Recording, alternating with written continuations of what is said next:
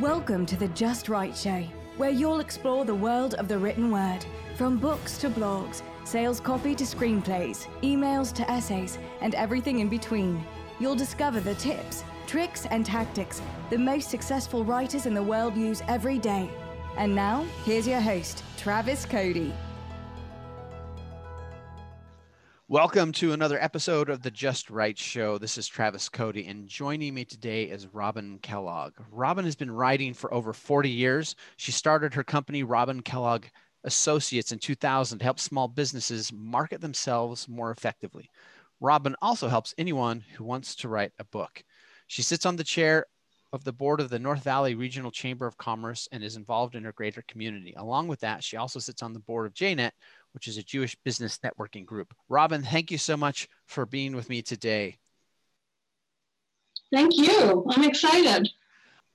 The thing that's fascinating about you and your background is that on the show here, we obviously talk to a lot of different writers about their process. And up until this point, for the most part, it's just been individual writers kind of doing their own thing.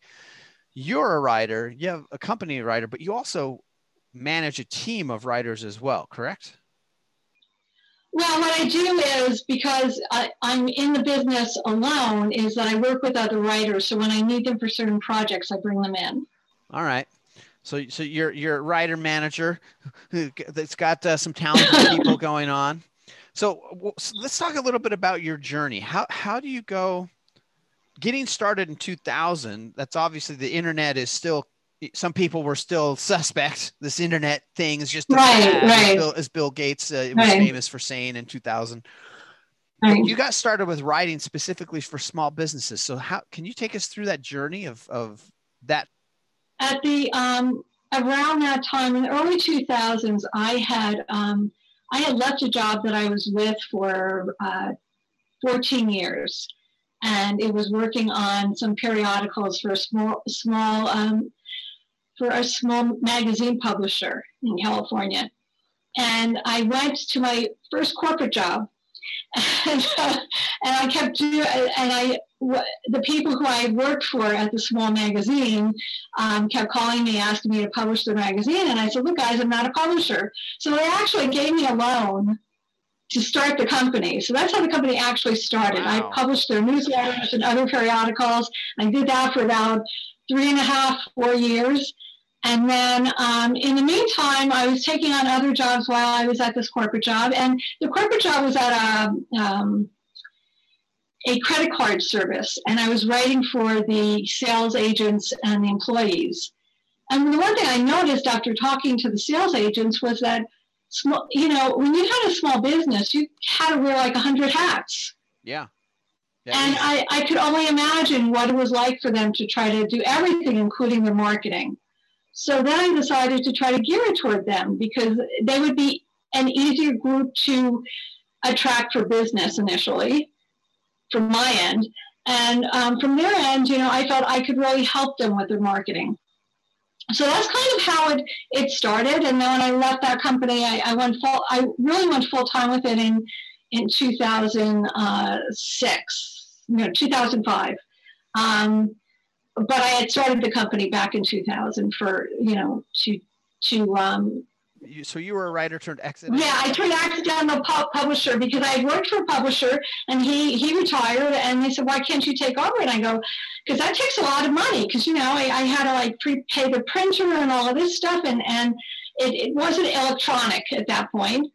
And I said, I just don't have the capital for that right now, And they said, don't worry, we'll give you a loan, we'll pay us back, it'll all be okay. And wow. The actual writing for these periodicals, were you also doing a lot of the writing, or did you primarily? Oh yeah, I was the only editor and writer there. So they were periodicals for the oil and gas industry, which I guess isn't very popular to say, but that seems very technical to me.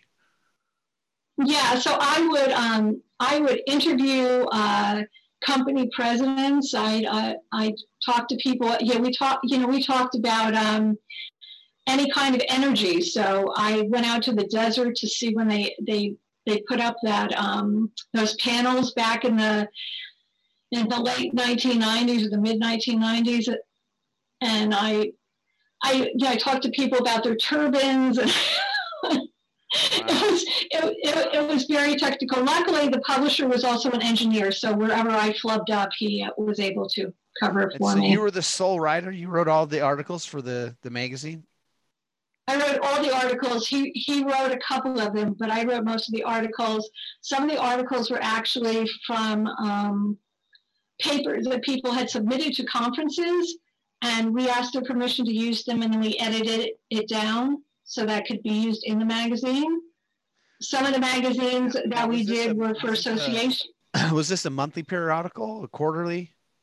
That was a quarterly periodical. It ran between 90 and 120 pages in a standard size magazine. 100 pages every 3 months. Yeah. Wow. All right. So let's talk. Let's talk about that process alone, because so basically you're responsible for writing and or editing 30 pages of content per month. And that's outside. Just remember, of it also had it had advertising in it too. So it wasn't all me, but yeah, it was a lot. Okay, and you also that's just outside of obviously the sales calls to the advertisers and the research you had to do with that. So right. Well, the publisher traveling. The publisher originally did, mostly in California. I traveled a couple of times outside of the state, but the publisher did most of these sales for that. It wasn't until I took it over that I was really doing everything for the newsletters. I was getting the advertising. I was making changes to the ads. I was creating ads for companies. I was doing, and I'm not I knew how to use PageMaker back then. So I'm really self-trained when it comes to any kind of graphic art. I never tell people I know what I'm doing, but I seem to manage a little. So this reminds me of, so when I was a teenager, my grandfather, he was a writer. And he did a lot of article writing in the 50s, 60s, 70s, 80s. And in the 90s, he actually started his own newspaper called The Prospector. And it was specifically for like mineral miners. So my grandfather held, I don't know, like 50 or 60 claims on mines for the mineral rights, silver and gold. Wow. and all these different crystals. Right. Anyway, the reason I bring that up is because I remember as a teenager going into this sort of big, I guess office is what you'd call it, but it was this printing space, and he did everything where you would have to print it out, type it out on typewriter, and then he would be out there with scissors cutting all the printing, right. and he would have to like paste it onto the paperboard that then went to the printer to get printed. So it sounds like, and he did all of it. And I just remember going in there and watching him for hours. It first went to the typesetter. Yeah. Then they sent galleys back. Then you had to read the galleys. That's when I started out at my job in California. So I came out here in '87. And I got this job a few months later, and he still had me using carbon paper to make copies of everything on the typewriter. I had to talk him into giving me, to paying for sessions with PageMaker, because that had just come out and it was the newest, biggest thing. And yeah, I cut things up and I pasted them with tape, and I did boards for the graphic artists so that they could go and do the real board. That's crazy. So how did you manage so different now. So when it comes down to it, how did you actually manage all of that? Like, did you have a process where certain days were certain things, or was it very much fly by the seat of your pants and hope you got it done in time? At that point, it was fly by the seat of my pants. A process would have been really helpful back then, but no, I didn't really have one. I would work all day, and then I'd come home, and at night and on weekends, I'd work on my other stuff, that I had for my business. And it seemed to, it all got done. I was always frazzled, but it all got done. So how did you then make the lateral transfer into marketing, and more specifically, I can see where your marketing comes into play. You've got this magazine and there's a lot of ads and you're doing all that, and so you've got Right. your eyes and your hands dirty in that. But today you not only do that, but you also do books. So when you transitioned from doing the paper into the marketing, where did you start? Did you have a focus? Was it working on website copy? Was it working on brochures? Was it working on press releases? Or yeah, back then it was mostly brochures, and website copy started to really come in heavily. Yeah. So then at what point did you start working with authors and helping authors publish their books? Because to me, so that brochures to a book, see that to me seems like a completely different use of your brain. It's a different thing, and so usually people, the people who know me through networking know me because of my copywriting. But in 2005, my son had he had brain surgery. And we just, things that followed that were really crazy. And so by 2013, I was talking to some friends and I said, gee, I want to write a book for other parents. Because I said, you go to all these different doctors and nobody really tells you what the next step is. And you feel like you're going through this dark tunnel and you don't know where the light is, So I said, I want to write a book telling his story, but I want to do it in a way that other parents will see themselves. So some of my other friends said to me, well, we want to write books too. So we got things together and I started to run a writers group, and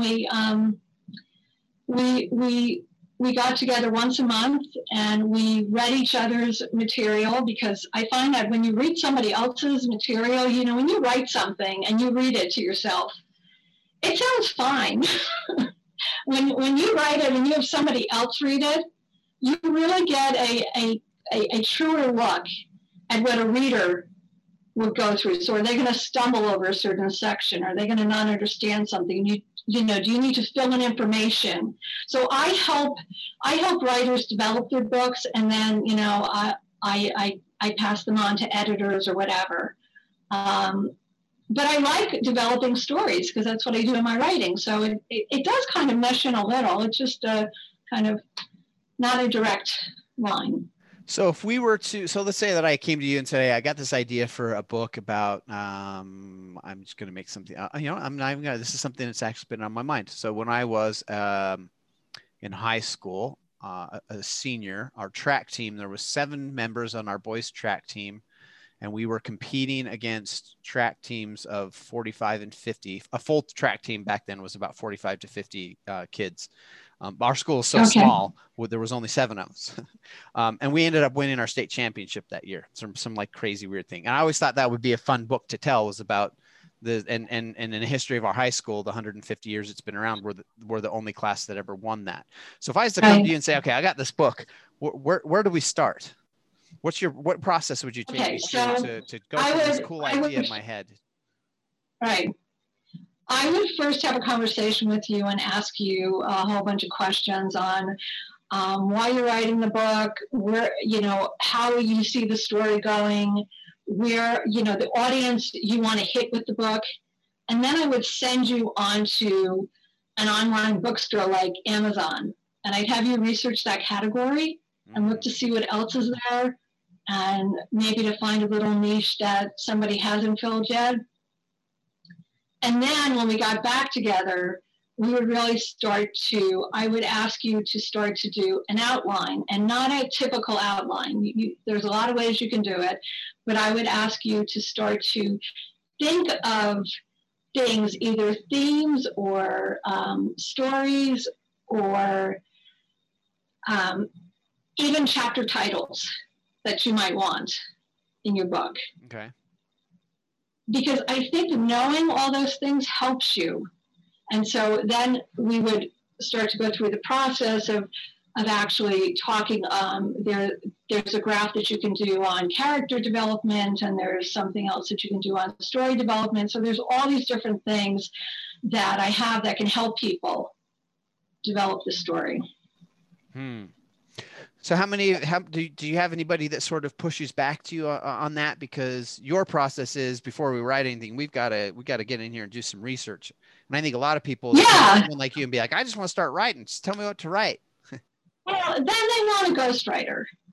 And I know ghostwriters, and I've done that. What are you talking about? Right. So, I have a friend whose husband came to me a few years ago, and I gave him what I thought was a simple homework assignment, and I spoke to him last year, and he goes, I'm still working on it. It's like, okay. I'm excited, though, because one of the people in my group who I've been working with for a few years now wrote a story about growing up in Northern California in the 50s and 60s. And it's going to be published. So I'm very excited about that. And she was just showing us the book cover and a whole bunch of things. So I can't wait till it comes out, because I've heard the story for 4 years. It's fantastic. Well, so I always tell everyone my first book took me 2 years to write after I thought about it for 10.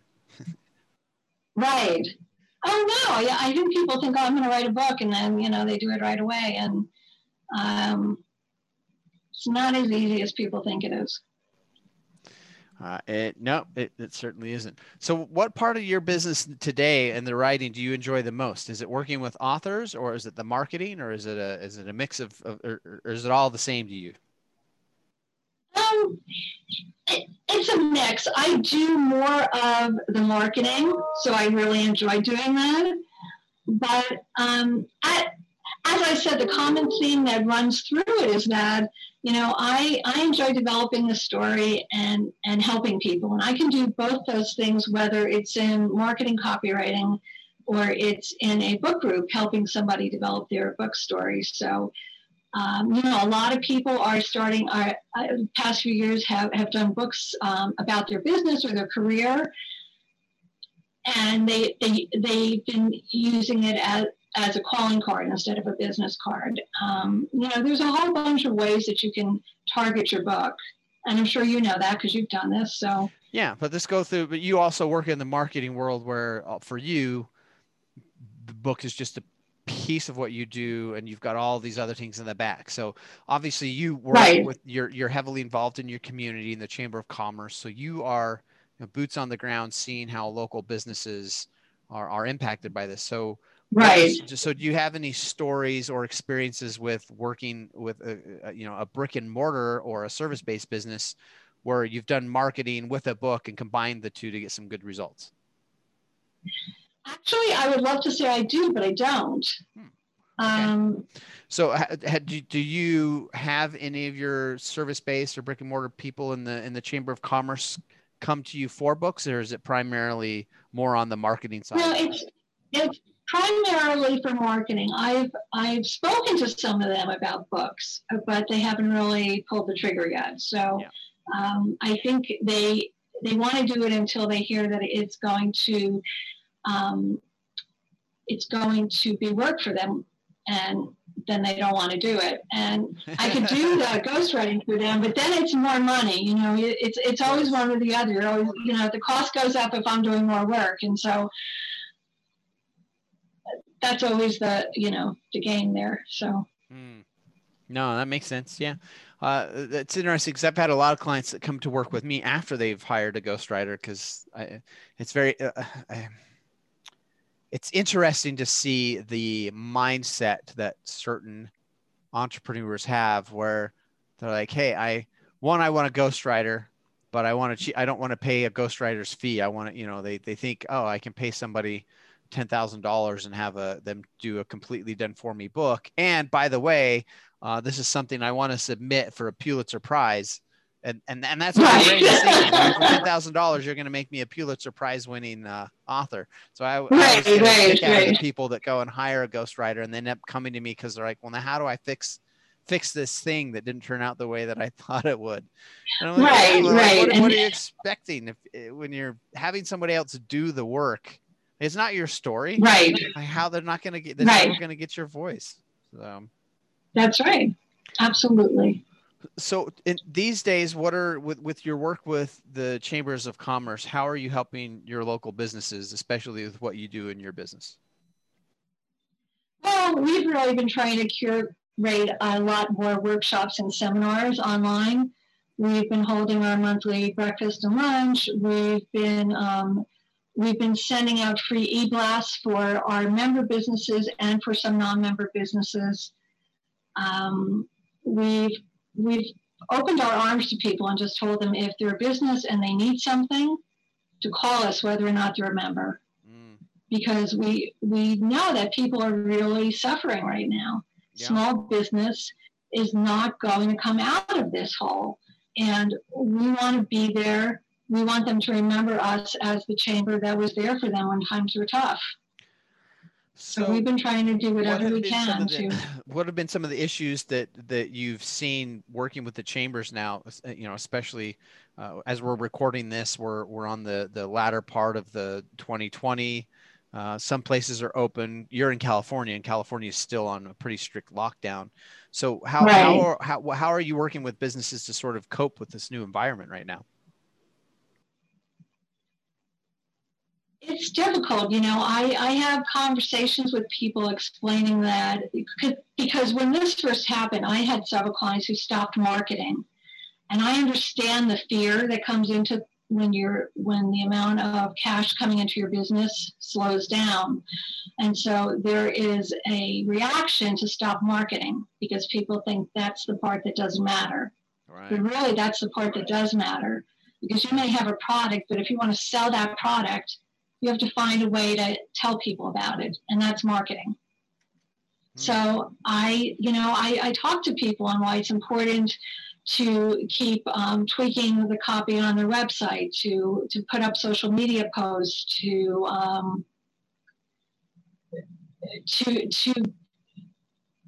put out even tips of the day so that they can always stay in touch with their customers, to write a blog. These are all things that I can help people with, but if they, a lot of times they just want ideas of what to do. So this is what I tell them. Wow. So what are some of the, I guess, stories, if you have them, of businesses you've seen handling this period and transition correctly versus ones that seem to have be struggling? Is it a matter of things they're doing? Is it a matter of mindset? Is that making sense? I think it's a matter of more. Yeah, I think it is more mindset.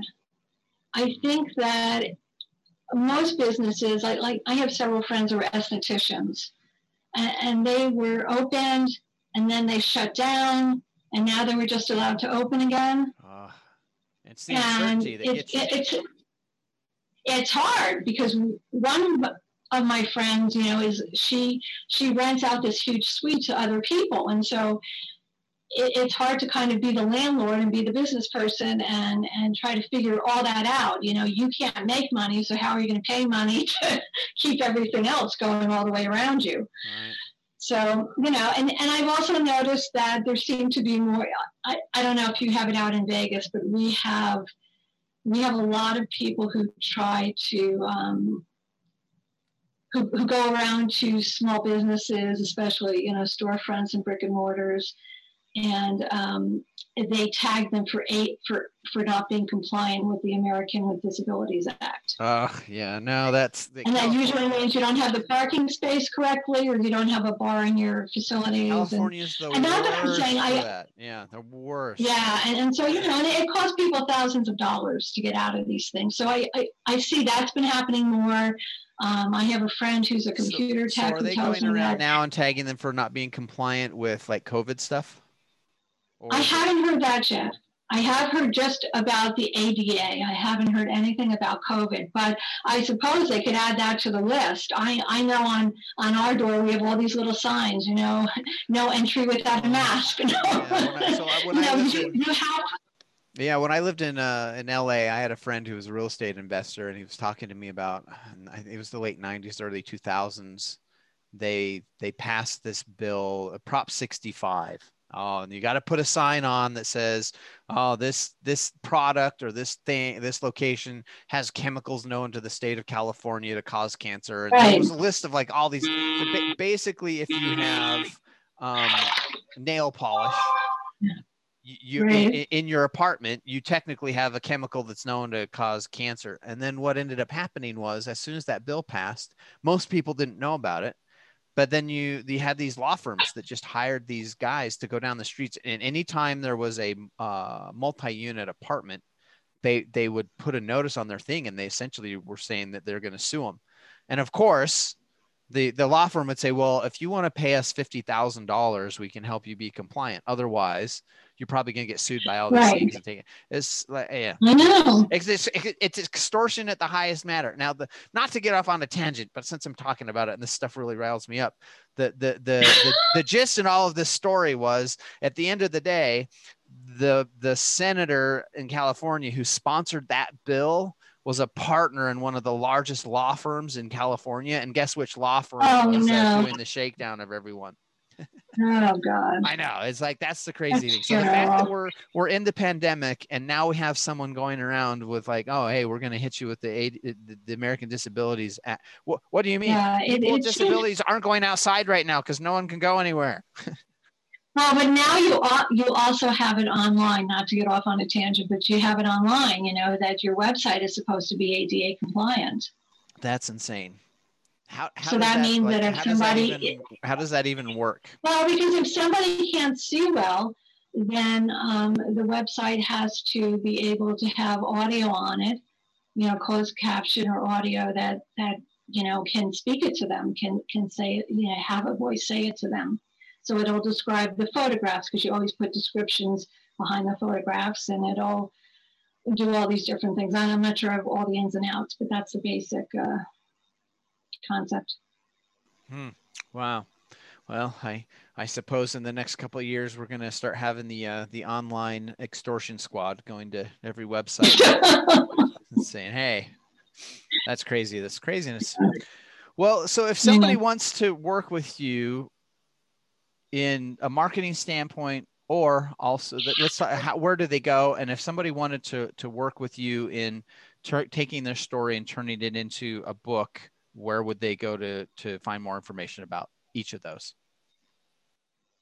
Okay, so the easiest thing for them to do is to contact me through my email address, robin@yourwritingresource.com. So that's yourwritingresource.com is your main website. Yeah, that's the easiest way to do it. I do have a website for the books, but it needs to be updated, so I prefer not to send people there right now. Okay, fair enough. All right. Well, Robin, this has been fantastic. I'm glad we got to talk about writing and process and transition, and as well as talk about how all of this is tying into everything that's going on in today's world. Thank you so much for being here. Thank you so much. Hey, it's Travis Cody. Thanks for listening to the Just Right Show, and I want to make sure you're plugged into everything we've got going on.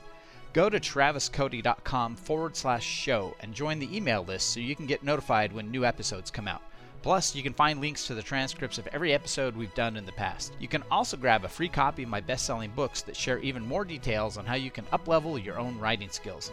Finally, if you enjoyed the show, I'd consider it a personal favor if you'll leave me a review on iTunes and Spotify. Thanks for listening, and I'll see you on the next episode.